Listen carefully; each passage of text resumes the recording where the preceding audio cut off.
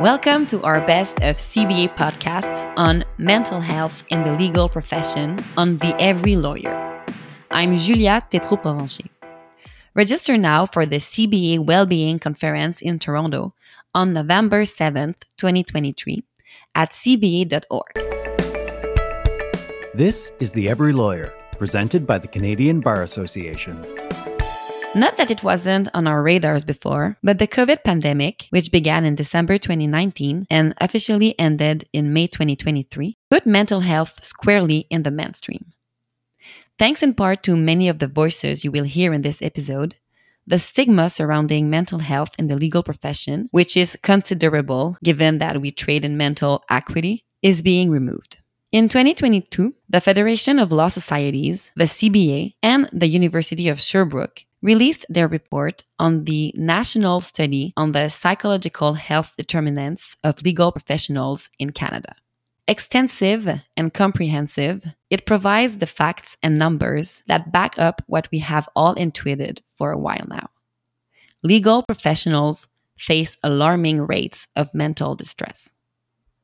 In this episode, you will hear from, back to front, Glenn Hickerson, Sanya Chaudhry, Yves Fagui, editor of the CBA National Magazine, in conversation with Jason Ward, former Ontario Chief Justice George R. Strathy, former CBA President Stephen Rothstein, in conversation with the Honorable Justice Mahmoud Jamal of the Supreme Court of Canada, as well as the Honorable Justice Michelle Hollins of the Court of King's Bench, Alberta, and the author of the report from the University of Sherbrooke, Dr. Nathalie Cadieux. Thank you so much. It's a real pleasure for me to have the occasion to share with practitioners the results of this incredible research program. Incredible is the word. I agree with that. Can I ask you, so it's a very broad question, but a bit of the executive summary, I would say, of this report for those who haven't had the chance yet to read it, but I'm sure they will after that interview. But in general, how is our health? That's a great question. And I thank you for that question. I have a short answer, but also a more extensive answer for you.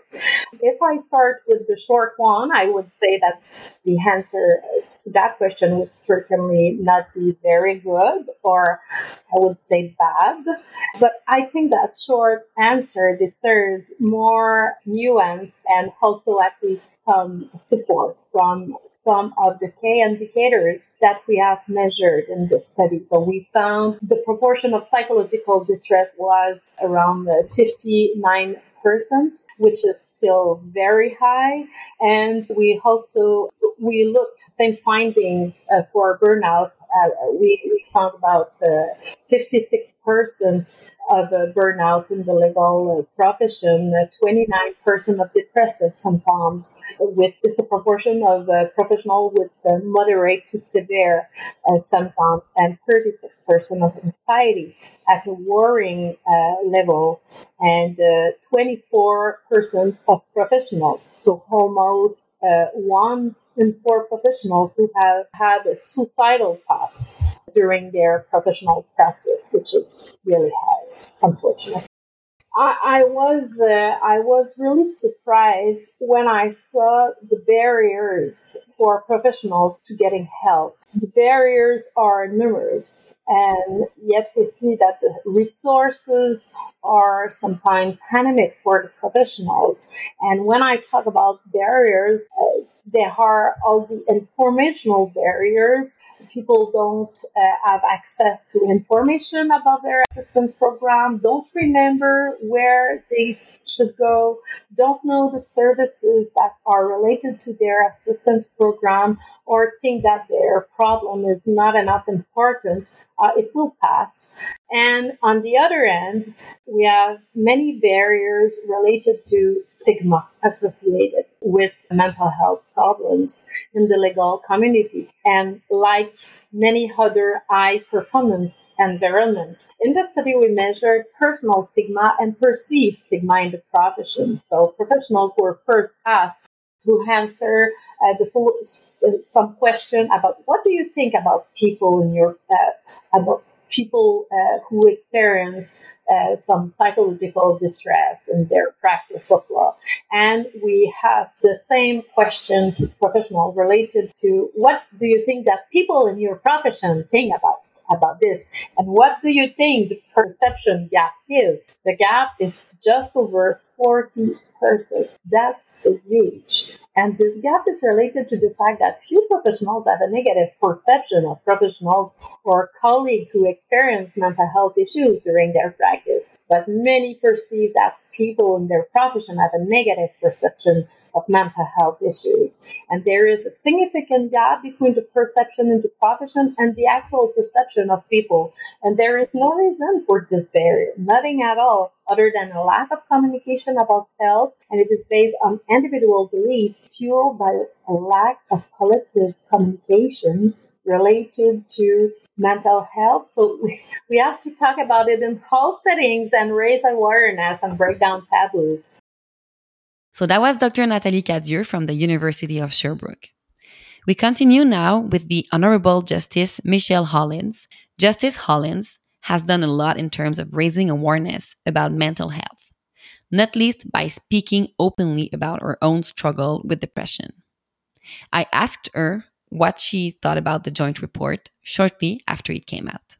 I think the two things that really jumped out at me was, first of all, how clearly the researchers were able to correlate the experience of anxiety, depression, and burnout to particular factors. And of course, I would narrow in on what they called quantitative overload and its relationship to the billable hour system that, at least in private practice, most firms still use. I just think that even though it's shockingly black and white, even though it is completely unsurprising to see that correlation. We have talked about the billable hour system as feeding this monster for years. I saw in the report that the ABA, the American Bar Association, called the billable hour corrosive 20 years ago, in 2002. So for 20 years, we have known that this is a significant contributing factor to the mental illness that is experienced by so many of our professionals. But that was one thing. And the second thing I would say that was really jumped out at me, and again, confirming something that I think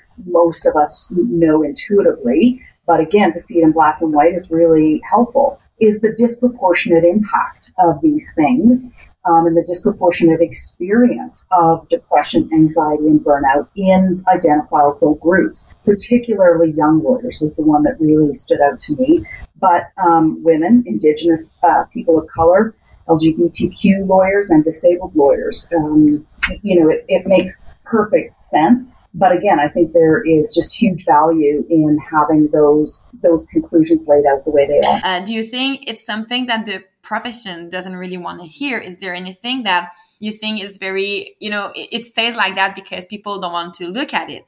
And do you think this report will be a way to maybe change that culture that we couldn't do 20 years ago?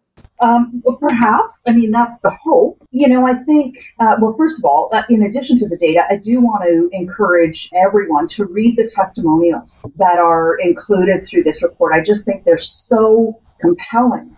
You're not going to experience, or you're not going to absorb everything that this report has to tell you if you don't listen to those individual voices. But I think the part of the story that the profession doesn't want to hear is that the solutions largely lay within the profession itself. There are absolutely things we can do as individuals, and I have talked about those. I've tried to practice those, and certainly even in this report, there are recommendations, there are suggestions for how we can take better care of ourselves and be more proactive with our own mental health, and that is important. But, young lawyers can't just change the billable hour system by themselves. That's going to lie with the organizations and the corporations and the private firms and the government departments that have structured the work in such a way that quantitative overload is almost impossible to avoid. That was some of my conversation with the Honorable Justice Michelle Hollins of King's Bench, Alberta. We continue with the Honorable Justice Mahmoud Jamal of the Supreme Court of Canada, who, in the summer of 2022, spoke to then CBA President Stephen Rothstein. I want to talk to you about another one of the priorities I have as CBA president this year, and it's talking about mental health and wellness. It's a huge issue within the legal profession. It's truthfully a huge issue within Canadian society as a whole. And there's a lot of taboos around mental health that continue to this day. The pandemic has had a silver lining. Perhaps it's that it's helped raise awareness of this issue. So I'm just wondering your thoughts on how we can kind of remove some of the taboos surrounding mental health in the legal profession. Well, I think we can look to the example of former Justice Clément Gascon and Chief Justice Strathy, when leaders of the profession speak openly about their own struggles and about their family struggles. I think it normalizes the fact that there is pervasive mental illness, not only in the legal profession, but in society. Mental health is something that we should all be concerned about, whether or not we suffer from mental illness. And so I think people in senior positions in the legal profession talking about it openly, without stigma, with understanding, with compassion, and seeking to educate, it's enormously important. I'm sure you saw the article in the newspaper last week. Yeah. Things like that are enormously important. And the speeches that Chief Justice Strathy has given have been powerful. And similarly with former Justice Gascon's openness about his own experiences, I think it's enormously important and normalizing of the fact that it is normal to struggle with mental health issues. It doesn't mean you can't be an active, high-performing member of the legal profession or the judiciary. So I think that's been a watershed in our profession anyway. People of that caliber speaking about these issues are important. Yeah, just for the benefit of our listeners, the article that you're referring to was a Globe and Mail article which interviewed Justice Strathy and former OBA President Orlando Da Silva, among others, talking about mental health and wellness within the legal profession. And I think the headline or one of the comments that resonated with people was obviously Justice Strathy talking about lawyers and we need to get past the gladiator mentality. A visual I think we all can get a sense of what that looks like. So yeah, I'm hoping that article, as well as obviously our conversation today and the words that Justice Gascon has said on his challenges with mental health do resonate, and people realize that they're not alone, and they shouldn't be ashamed, and they should seek the help that they need. You know, mental health is not just mental health, it's just about wellness and about gaining perspective. And I'm wondering, you obviously throughout your career have had difficult cases, some you won, and as you mentioned, some you learned from, but you lost. How did you kind of regain focus from whatever happened and prepare for the next challenge? I think everybody has their techniques to try and move on from a loss to the next case. It helps to be busy when you're in practice, because then you have another client's problem or another client's case to address.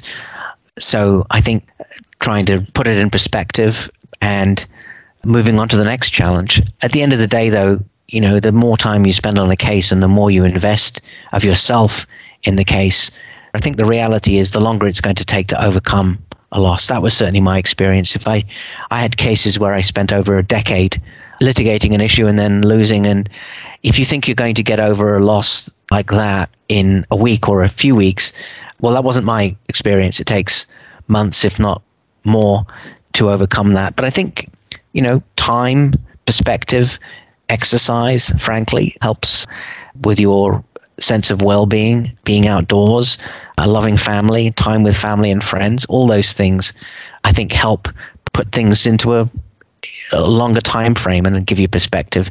But at the end of the day, you have to move on, and it isn't a personal failing. If you put your best into the case, if you put your best into everything you do, that's all you can really ask, and that's all your clients can ask of you. Just along this topic, and you talked earlier in our conversation about imposter syndrome, but I'm wondering how you mentioned hard work and preparation, and maybe that's the answer, but you know, how have you dealt with any self-doubts that you've had throughout your career, if you've had any? How do you rise above it? Well, the most important thing is endurance. I mean, you've got to still be standing, like the lines from the Elton John song, you've got to still be standing at the end of the day. So you've got to just endure. I mean, I tell law students that I thought about dropping out of law school in my first year because I thought it was too hard. I didn't know if I had the wherewithal to do the 100% final exams at the end of the year. So, lots of people feel that, and it's normal to feel that. But at the end of the day, you've just got to keep going. But I think many challenges, at least in my experience, can be overcome. Those sorts of challenges anyway can be overcome just by working hard, just doing your best. At the end of the day, if you do your best and you put your most into the task and into the role, then you can't be too hard on yourself if you didn't measure up to your own standard. I mean, the article that you mentioned from the Globe and Mail talked about, I think it was Chief Justice Strathy, or maybe it was Justice Gascon, talking about the pernicious effect of perfectionism. Well, it's a great strength of lawyers to be perfectionists, but it's also a great weakness. And so finding that balance and finding how to wrestle with the demons of perfectionism is something that we're all challenged to deal with. So I think at the end of the day, you just do your best and just work hard. I mean, I think that's been my experience. And as I said, that's the advice of Baroness Hale as well. One of my favorite interviews in this series was with the former Chief Justice Ontario, George R. Strathy. Mr. Strathy will be one of the keynote speakers at the upcoming CBA conference on well-being in Toronto.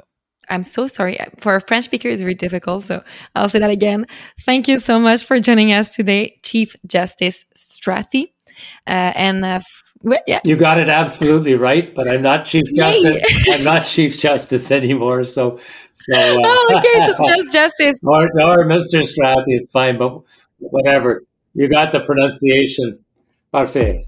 So let's jump in right away. Has a discussion on mental health in the legal profession been overdue for a long time? Do you think it's something that should have happened before? The short answer to your question is yes, it is overdue. And yes, it should have happened a long time ago. I think the reason why it hasn't happened is due to the stigma that is attached to mental health or mental illness in our society and in the legal profession. And I think the effect of stigma is that people are quite frankly afraid to talk about the subject, afraid to bring their own experiences to the front, and afraid because they fear that if they disclose their mental health challenges, that they will be seen to be unable to do the job of a lawyer, seen to unable to withstand the stress of lawyering, will not get good work in their law firm, will not get promoted, will be regarded as unreliable and won't advance in the profession. And I think the key thing, or one of the key things I think that is happening now, is that people are starting to talk about mental health in the profession. And by doing so, and by some leaders of the profession coming forward and talking about the subject, we are destigmatizing mental illness, and I hope encouraging an open dialogue so that people can get help. Yeah, definitely. And I kind of feel like you're one of the first, I mean, as leaders, in the profession to really open up and talk about it. I mean, there has been other people. We have interviewed Justice Holland as well. But it's so great to see also that you opened up, and also what actually moved you to publish your article and to speak to us today? Like, what was the key factor? Well, there are a couple of things. One is, as you've said, some leaders of the profession have come forward to share their own experiences. So, for example, former Supreme Court of Canada Judge Clément Gascon has spoken of his own experiences with mental illness. I was inspired by Orlando da Silva, a former president of the Ontario Bar Association, speaking about his challenges, and a very senior lawyer at the Ministry of the Attorney General, Beth Beattie, has spoken about her challenges. What got me speaking about it initially was back in 2021 when Beth Beattie and the treasurer of the Law Society of Ontario, Teresa Donnelly, sponsored a mental health summit in Ontario for the Law Society, by the Law Society. And I was asked whether I would speak at the summit and do kind of an introductory remarks to welcome everyone. And what I said when I was asked to do that was I wanted to think about it for a while, because I knew that if I was going to speak at an event like that, I needed to speak about my mother's own challenges with bipolar illness. And I did speak that year at the summit in 2021 about my mother's experiences and our family's experiences with our mother's mental health. A mental illness that was with her essentially all her life, from the time I was a young child until she died many, many years later.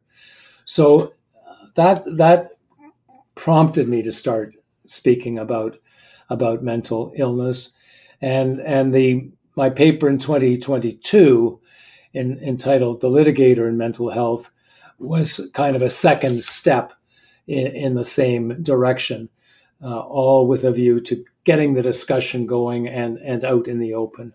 And I feel like what you say in your article kind of also links to what the findings in the report, because when we were talking with Dr. Cardi last week, she said that one of the findings is that the culture in the legal profession is a lot about being a gladiator, as you say in your article, and it's you don't want to show the people this idea that you will be people will judge you or that they will not trust you.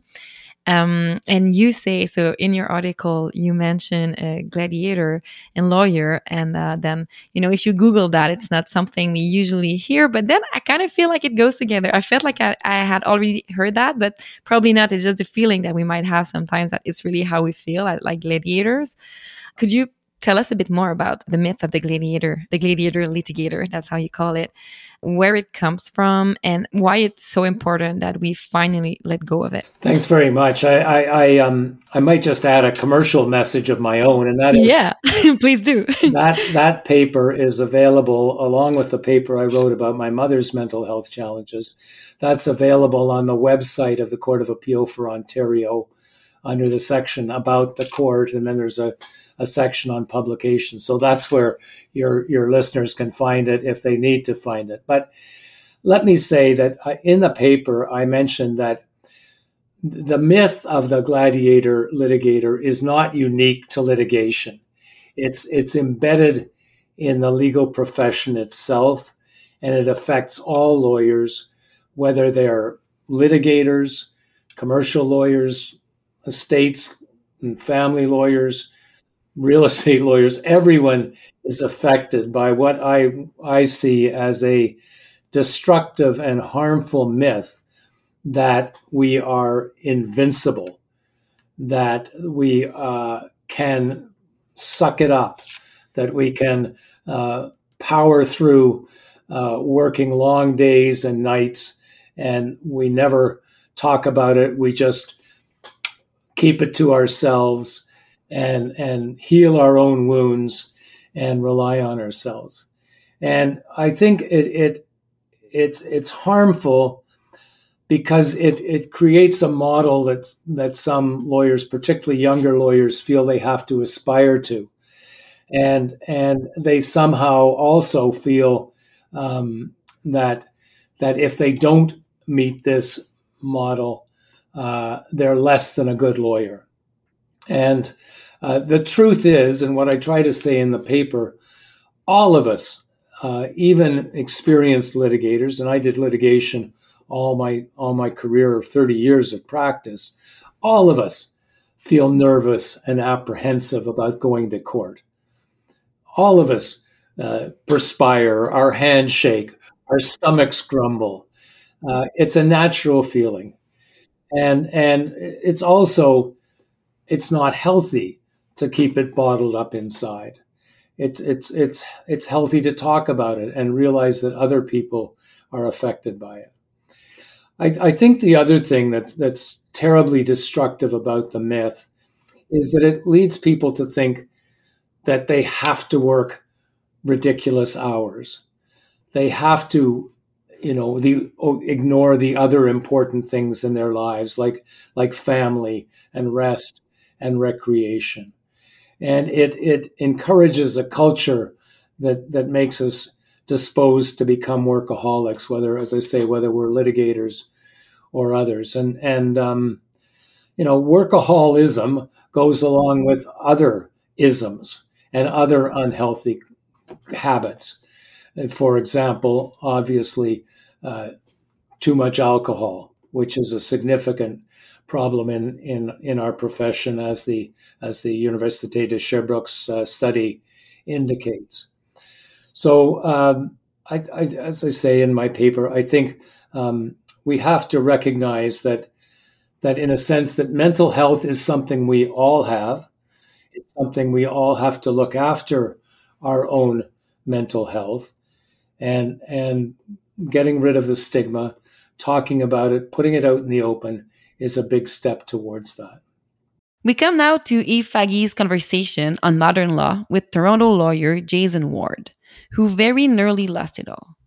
Jason's story is a cautionary tale that will tell you exactly why you need to take your mental health seriously. So you practiced for several years, civil litigator with a strong reputation in your area of practice. How did you first realize that you were beginning to struggle perhaps with certain mental health issues? Looking back, I think some of the key signs that I now understand are my life started to become much more organized, and it had to be organized. So including at home, I became much more autocratic in my home. I have 3 teenage children. I became very task-oriented, more rigid in the way I was behaving both at work and at home. Eventually, that developed into a certain level of resentment with work. So, for example, my policy in my practice was no matter what time of day or night it is, if you email me, you will always hear back from me within minutes. And I did that for most of my career, including, 11 o'clock at night. And I started to quietly resent that. And that resentment kind of grew over time. So at some point for me, I became a bit of a despot, both at work with my associate lawyers and at my home with my own family, which I had awareness of and I knew I was doing, but it was really an unstoppable freight train at that point. When was the onset of this, would you say? You say you're a 2000-year call. When did this start manifesting itself in more acute ways? I think it materialized really for me at the age of 45. Up until that point, I had not really used alcohol at all. I was a drinker maybe 2 or 3 times a year, often not to excess, very much a social drinker. Alcohol was not part of my life. I didn't keep alcohol in the home. My wife didn't really consume alcohol. And then again, something happened to me at age 45. I happened to have been on a Southern Caribbean vacation and I discovered rum and Coke. And starting on that trip, I started to all of a sudden drink excessively. I recognized it and felt it to be a release and a relief. And that happened for me immediately. And that developed or progressed from drinking, being drunk on vacation most of the time. And then it crept back and found its way into my home here in Ontario, where I started to drink.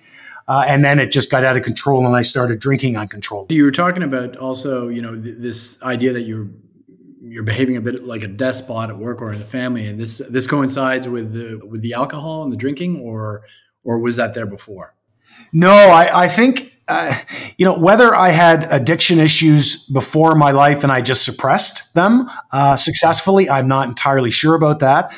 But certainly whatever underlying issues I had materialized and took control probably in my early 40s and progressed to mid 40s where alcohol became a real factor in my life. Were there other earlier warning signs that you might have missed that something was amiss? I don't think so.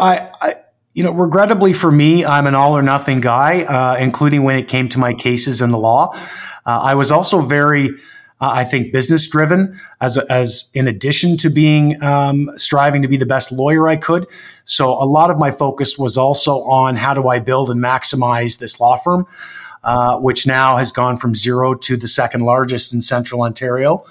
And I did a lot to promote the business, promote myself. I was an incessant self-promoter for much of my career and had no qualms or shames about that because I rationalized it as I'm building a brand.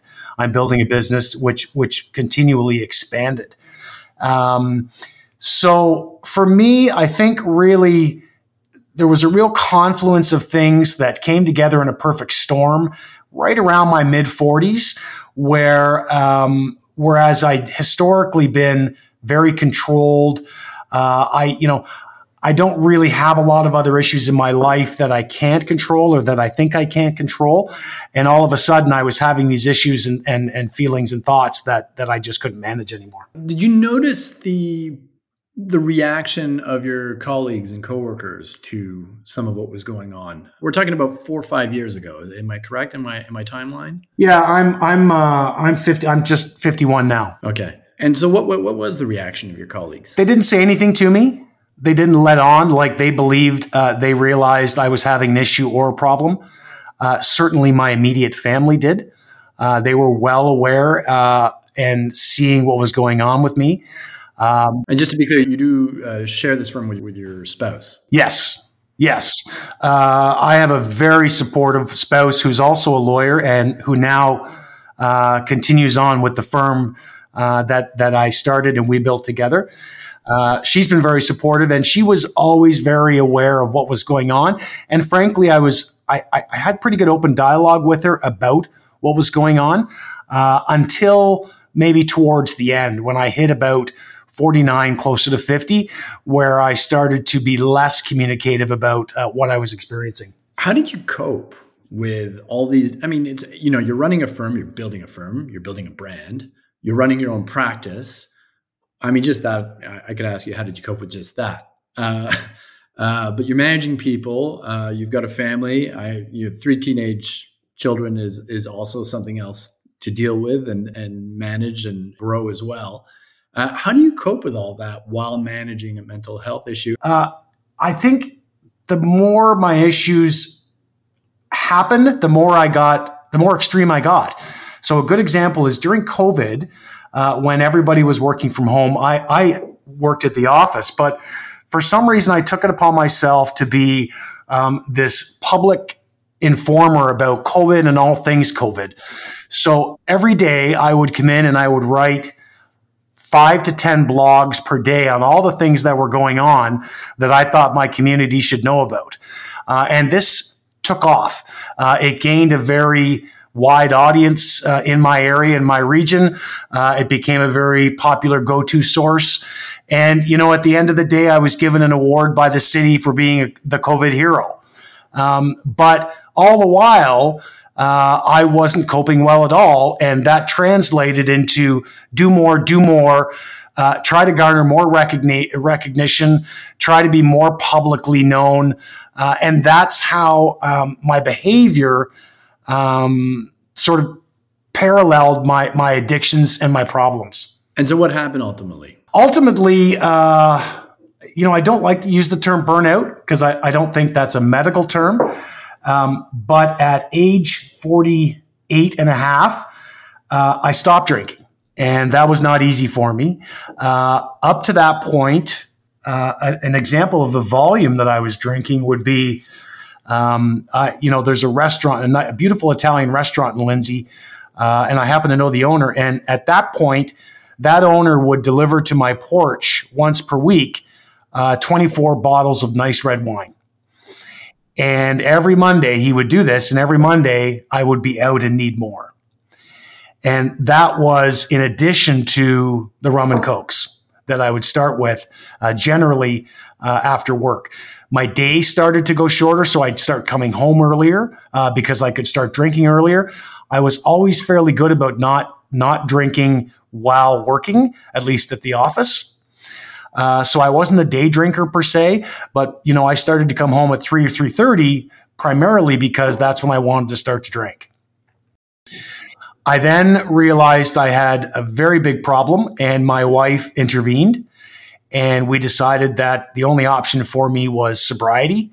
I disguised it in my own mind as this would be a temporary step. I would temporarily be sober. Once I could show I had it under control, I could return to managed drinking. And that's how I got to the point of being able to stop, was tricking myself into thinking that. I then hired a sober coach in Toronto who specializes in working with professionals who have addiction issues, particularly alcohol and drugs. And I went sober in the summer of 2000, so just after COVID started. The problem I had is when I went and I've successfully been sober since then. The problem I have is I kept working. I turned it up a notch, and I couldn't be without mind-altering experience. So I had never done drugs in my life. I had smoked maybe one joint as a young person in my teenage years. And all of a sudden, I found myself buying a lot of THC pills. So not smoking drugs, not doing lines, but you can buy the pills that are just concentrated THC. And, they're about 10 milligrams per pill, and that generally is enough to get somebody moderately high. And after I stopped drinking, I discovered this. And all of a sudden, I was going into my recently legalized cannabis store once per day. And I found myself walking around with a pocket of about 30 or 40 of these pills a day that would all be gone by the time I went to bed. So, the average person probably uses 10 to 20 milligrams of THC to get high. I eventually started using up to 35 to 40 milligrams a day, to the point where I couldn't remember the night before when I woke up in the morning with no hangover, mind you. But I just substituted THC for the alcohol. Can I ask, what is it that you were escaping from? I just turned my mind off. It just numbed my mind. I wasn't, I had a rule in my practice that, I wouldn't go home unless my inbox was empty that day. And, you know how many emails lawyers get in a day. And my rule was, I'm going to stay here and finish until I get and nothing can be my inbox. That was part of you've done a good job today. You can go home and reward yourself. That went away. Thinking about cases and clients all the time went away. Worrying about what others were doing at the business, or, what I had in court the next day, or was I prepared or not? Should I do some more research before? All that went away with alcohol. And all of a sudden, I just found myself in a nice, quiet place where I was not a conversationalist when I drank. I was one of those guys or people who sort of went insular while drinking. So it wasn't a loud, boisterous exercise. It was a very quiet exercise. And I just found this is peace, this is tranquility, this is quiet. I really like what I'm doing right now. So you're really kind of getting away from the deadlines and the callbacks and the responses that are expected of you. Yeah, I think it gave me an escape hatch to, Jason, you have to be and be perceived to be the best all of the time. Yeah, always on call. Always on call, always on show, always be that public personality, be that leader amongst, your local colleagues, be the best of the best. All of that got turned off by rum for me. And that was for me a life-changing event. And so ultimately you did have to walk away from the law or walk away from law practice. I did. I hired a psychiatrist who I worked with 3 times a week, 45-minute sessions 3 times a week for a year. I worked very hard with that psychiatrist to try to regain control and try to stay in my profession. So I put a major investment into, I can't leave. I'm only 50. I've got bills to pay. I've got teenage kids. I own this big firm. There's no way I can walk away from this. I worked on that for a year to try to stay. The drugs got worse for me. They got heavier and worse. I worked with my sober coach during that entire time, but that was mostly focused on alcohol sobriety. And eventually it got to the point in late last year where I was just automaton. I was high all the time. Even at work, I started getting high in the afternoon. I couldn't wait till I got home. I'd start popping my THC pills, at 1 o'clock instead of 3:30 when I got home. And it got so out of control that, I couldn't, in the evenings, I had trouble communicating with my family. I had trouble keeping up. I was just high all of the time. And eventually my wife said to me, "We're done here. You've got to do something. This can't continue." So I quietly announced that I was going to be retiring from the law and I would like to run for mayor of my municipality. And I left abruptly and I went to rehab. I went on a 30-day stint in a great immersive place in Montreal to try to get control, because at that time my drug use had escalated. And I realized then that I was heading into, even more dangerous waters with heavier drugs that I was coveting and starting to use. And I knew that would be the end of me. I knew if I let that continue, I probably wouldn't live much longer, and B, I'd certainly lose my family and probably my finances by that point. And so when was this decision to go to Montreal? That was in February of this year. And so you haven't really returned to the office in a meaningful way since then? I have not. And in fact, I find it very difficult. But before I went to rehab, leading up to the end of last year, I own a firm in Lindsay, and it's a large building. I would sit in my F-150 pickup truck outside the office on average for an hour every morning, working up my ability to go into the office and face the day. And that happened for about a year. What were you afraid of? I just couldn't go in and deal with it. I just didn't want to deal with it. I resented it. I experienced tremendous physical symptoms. So I had lots of headaches all of the time. It got to the point for me that, before I went to rehab, when I would get a work-related email at night, I felt physically sick. And I had often had issues of, I'd get an email from a client on a problem or an issue, and I vomited because it got so bad for me that I couldn't process anything. I couldn't receive anything. And I started to just delegate excessively. Was there an employee assistance program in your firm? Interestingly enough, I created something called a mental health first aid officer. I did that about 2 years ago when I went sober. And that person's role at the firm is to be a go-to person for mental health assistance and help. And they sort of direct a person to various resources that are out there that they need to get help. I think this was a relatively new thing for lawyers to be doing at the time. Maybe now there's a little more of it, but I can remember encouraging other lawyers locally to do this, and it just fell on deaf ears. There was really no reception to it at all. So if you, Jason Ward, were suddenly face to face with a younger you, it doesn't have to be you, but a younger, eager, hungry, young litigator entering the profession, what would you tell them? I'm struggling these days with that very issue that you've raised, Eve, because it's a conundrum for me. Because on the one hand, I'm here talking to you about, forced exit from the profession because of mental health and burnout. And on the other hand, I'm thinking to myself, if I was a young Jason Ward who just got into Western law school, I'm not sure I'd do it another way, or that I'd be capable of doing it another way, unless someone intervened and told me I had to do it another way. It's just the way it's done. It's just the way I did it. And to your point earlier is, lawyers are individuals, and it's going to be an individualized experience. There's so much latitude and room for lawyers to do whatever they want in their profession, subject to some bylaws and guidelines at the Law Society about what you can and can't do with some things. But by and large, we're not regulated.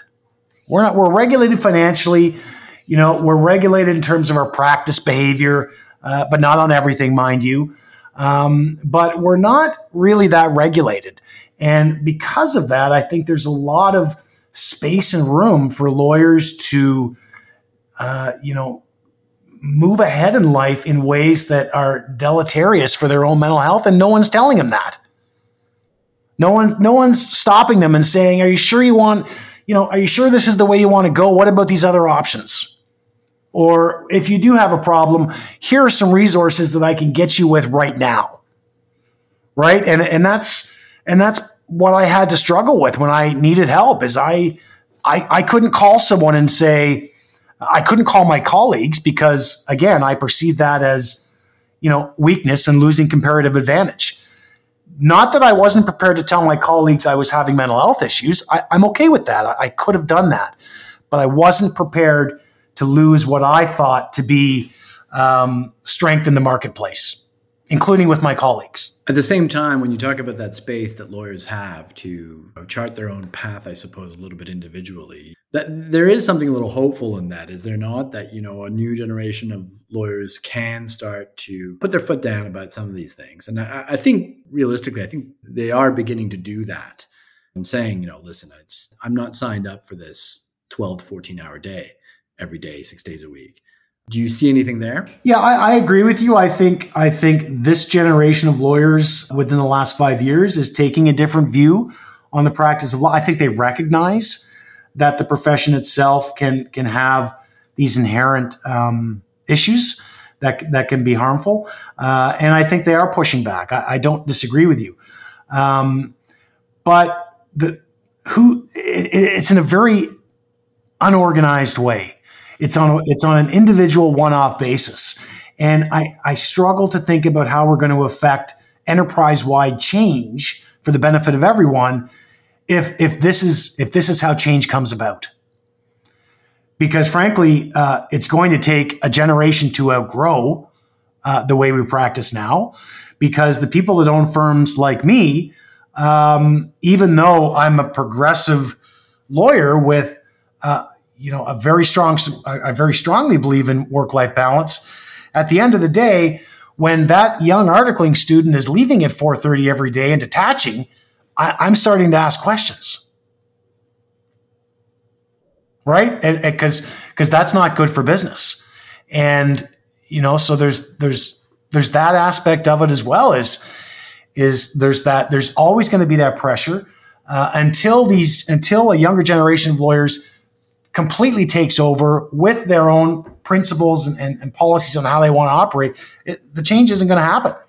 Our penultimate segment is a portion of my conversation with employment and human rights lawyer and winner of Alberta's Top 30 Under 30 Award for Professional Excellence in 2022, Sanya Chaudhry. Sanya provided us with some really good advice on sustainable lawyering. Considering our topic today, Sanya, my first question is very loaded one. How are you? How are you feeling? I'm feeling good. I'm feeling great, actually. How are you? I'm very good. Thank you. Coming back from the holidays, I was on vacation, so it felt very good. Did you take some time off? I just took time off to spend with my daughter. We all fell sick with the flu, so it was mostly just staying home, but it was nice to just stay home and spend time with her. I'm asking down now because we've been doing these podcasts a little while now with different lawyers, and one of the conclusions that we have is lawyers must take their holidays and their vacation days. That's what also Dr. Cadieux was telling us. So it's very good to know that, except that you were sick, but that you took time with your daughter. But I unplugged. I didn't reply to any emails or do anything. So yeah. That's good. You unplugged. That's very important. Well, before we talk about the sort of profession as lawyers we want to have, and we will do that during the podcast for sure, we will also talk a little bit about the article that you wrote in the Globe and Mail in December 2021, where you shared your experience with mental health as well as intersectionality in the legal profession. And you also made a bunch of very interesting recommendations, and I would be delighted to go back to that a little bit. But before that, I'd like to talk about you, like how you are today. And maybe first, well, you started in family and immigration law. Now you just started a new job, right, in January. Am I right? Mm-hmm. Yeah. Okay, good. Can you tell us a little bit like how your own concern for your own mental well-being has impacted your career choices and the changes you made? I can tell you that, when you initially graduate law school, your own mental health, at least for me, was not even close to top of my mind when I was searching for a position. For me, I moved from Vancouver to Calgary right upon graduation, and I was out of that normal articling recruit cycle. So all I cared was about getting an articling position. So when I was interviewing, it was just take me.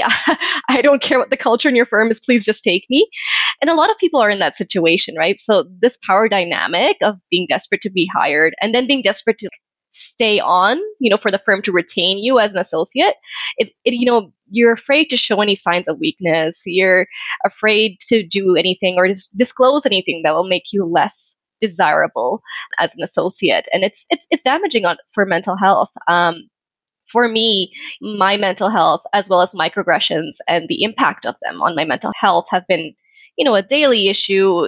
Prior to the legal profession, worsened in higher education, worsened in the legal profession, because you're just working twice as hard to prove yourself.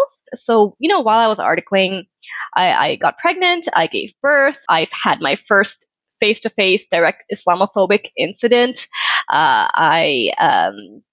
My mom passed away 6 weeks after my daughter gave birth. So a lot was happening. And, it was really impacting my mental health. Plus, I was just overworking, I was so worried about going on mat leave that I worked myself so hard while pregnant, like my mom came to visit before she passed. I obviously didn't know she was going to pass, but I spent no time with her. I didn't take her to visit Banff or anything. I just kept working, And all of this, led to an increase in anxiety and depression, worsened by grief and postpartum depression, worsened by the billable hour because my desire was to exceed in it. I'm very ambitious, and worsened by the pressure and stigma around speaking about your mental health.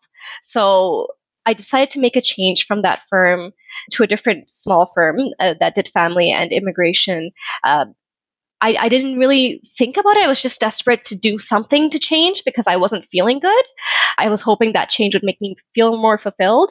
But there, the same things were happening. The billable hour really impacted me, and my ambition really impacted me. And I was surrounded by well-meaning allies, but I just, my anxiety and depression worsened. I had no work-life balance whatsoever. I just wanted to bill the most, get the best client reviews, but the work got too much. And this time when I made the change, my mental health was at the very top of my mind. I made the decision calmly, not as a desperate escape.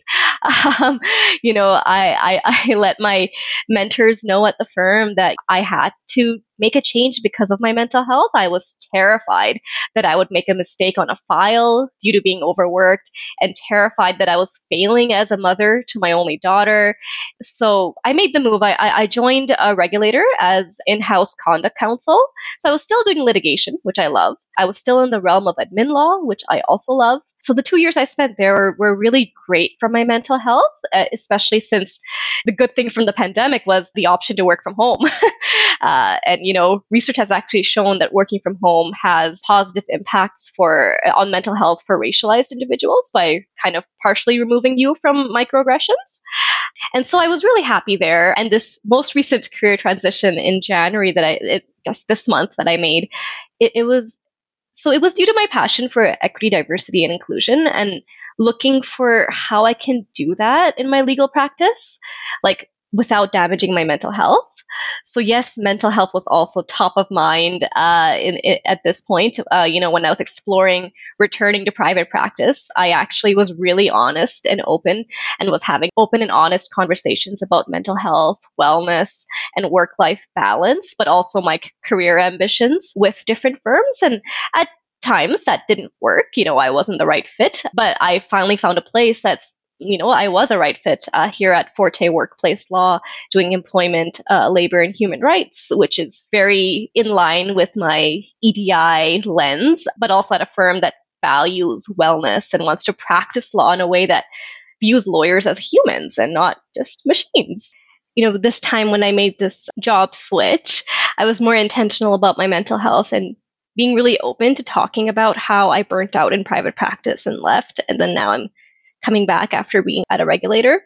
And so, in addition to just like noticing red flags or noticing situations where there wasn't a fit, the most important thing that I noticed about Forte Workplace Law is that they really do practice law totally different. They really value wellness and they communicate that. And so I think law firms need to really communicate to their employees that we value wellness and we can have conversations about wellness. Without lawyers that are well, you cannot have quality work for your clients and you can't have a productive workforce at your firm. So it's kind of a no-brainer.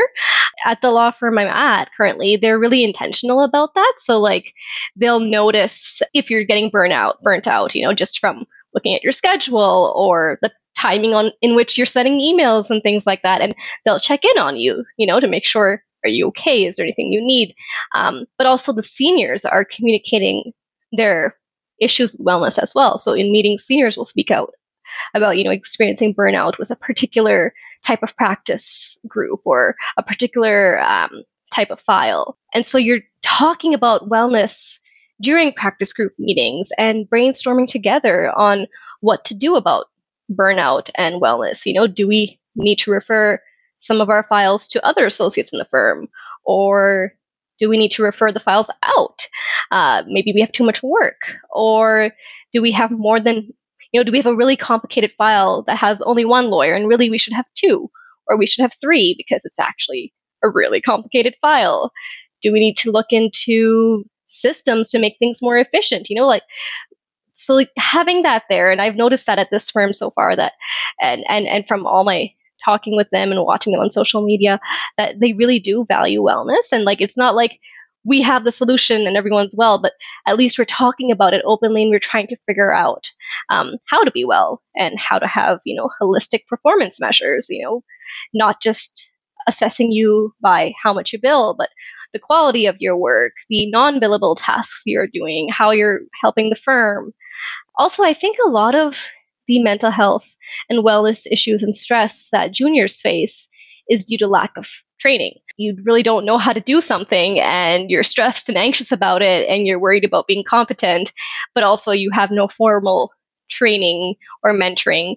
So, a firm having a formal mentoring program, and even if the firm doesn't have that many resources, just assigning a mentor to each junior so they know this is my point person that I can reach out to. I think that's really helpful. And that's also something that my current firm does. So training is important. And also, I think the issue of civility in the profession is really important too. I feel like, time has passed and the value on civility has gone down. Maybe something has changed in the way we're mentored that's happening. So, keeping your mind towards civility when you're mentoring associates. So we continue being a civil profession or become more of a civil profession. So, there's lots of things that firms can do. And I think the key to start is communicating that this is of value. This is really important to the firm. We're not just paying it lip service. We actually mean it, and we're actually willing to put resources towards it. We finish with Glenn Hickerson from the CBA Wellbeing Subcommittee, who provided us with a roundup of some of the well-being resources at the CBA. How do you think we can incentivize law firm leaders and others to take the mental health and well-being of their employees, associates, and partners more seriously? We've got three things going on. Law firms in particular, but legal workplaces in general, have had a long history of a workplace culture that I say is a lot less like How to Win Friends and Influence People and a lot more like Game of Thrones. Much more peer-to-peer competition. Right from the time you write an LSAT exam, you're set up for the idea that success comes with beating your peers.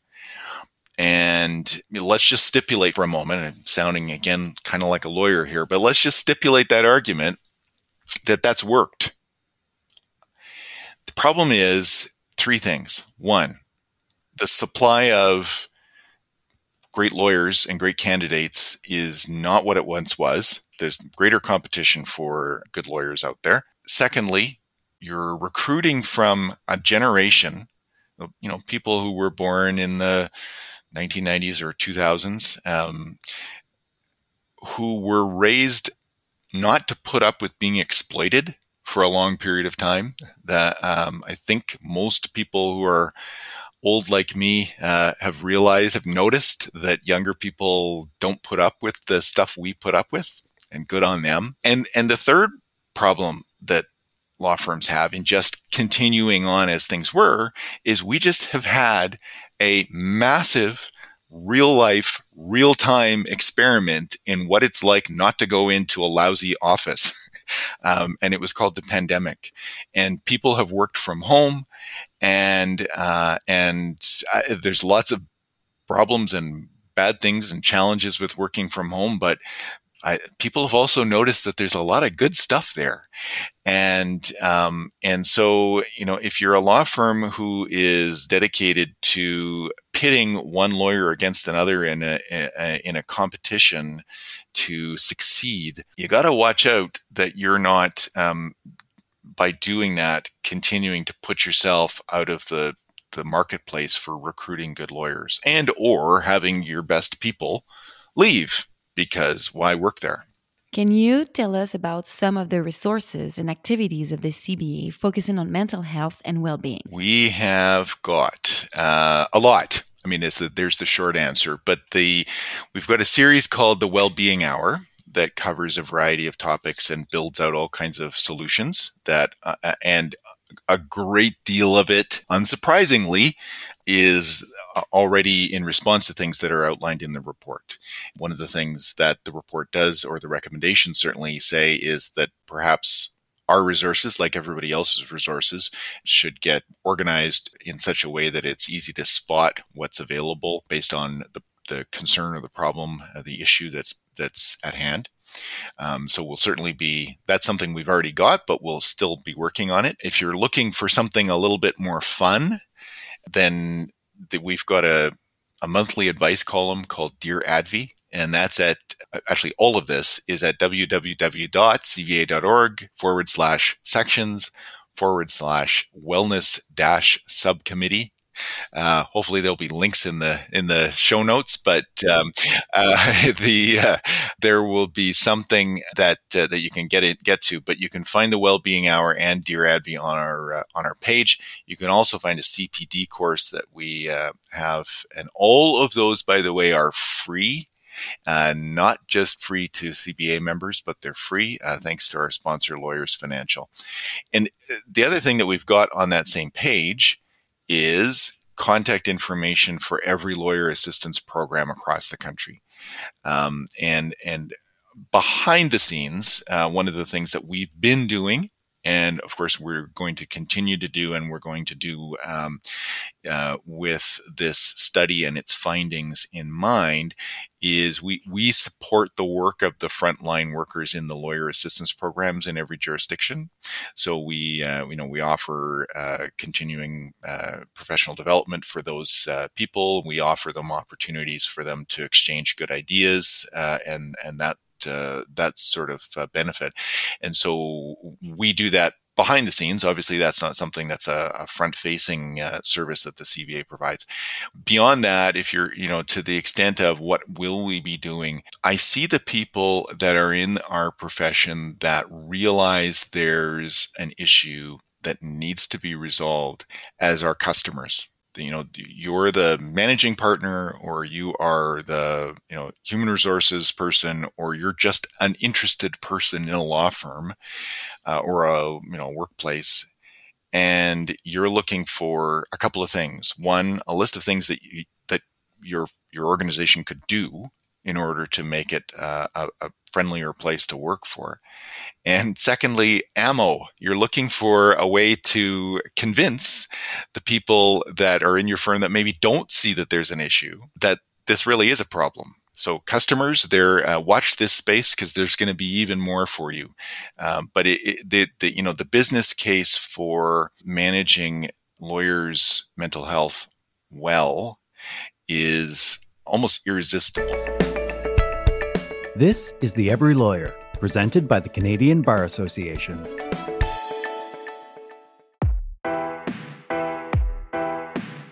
Thanks for listening, and feel free to subscribe and reach out to us anytime at podcasts@cba.org. And take care of yourself. Bye.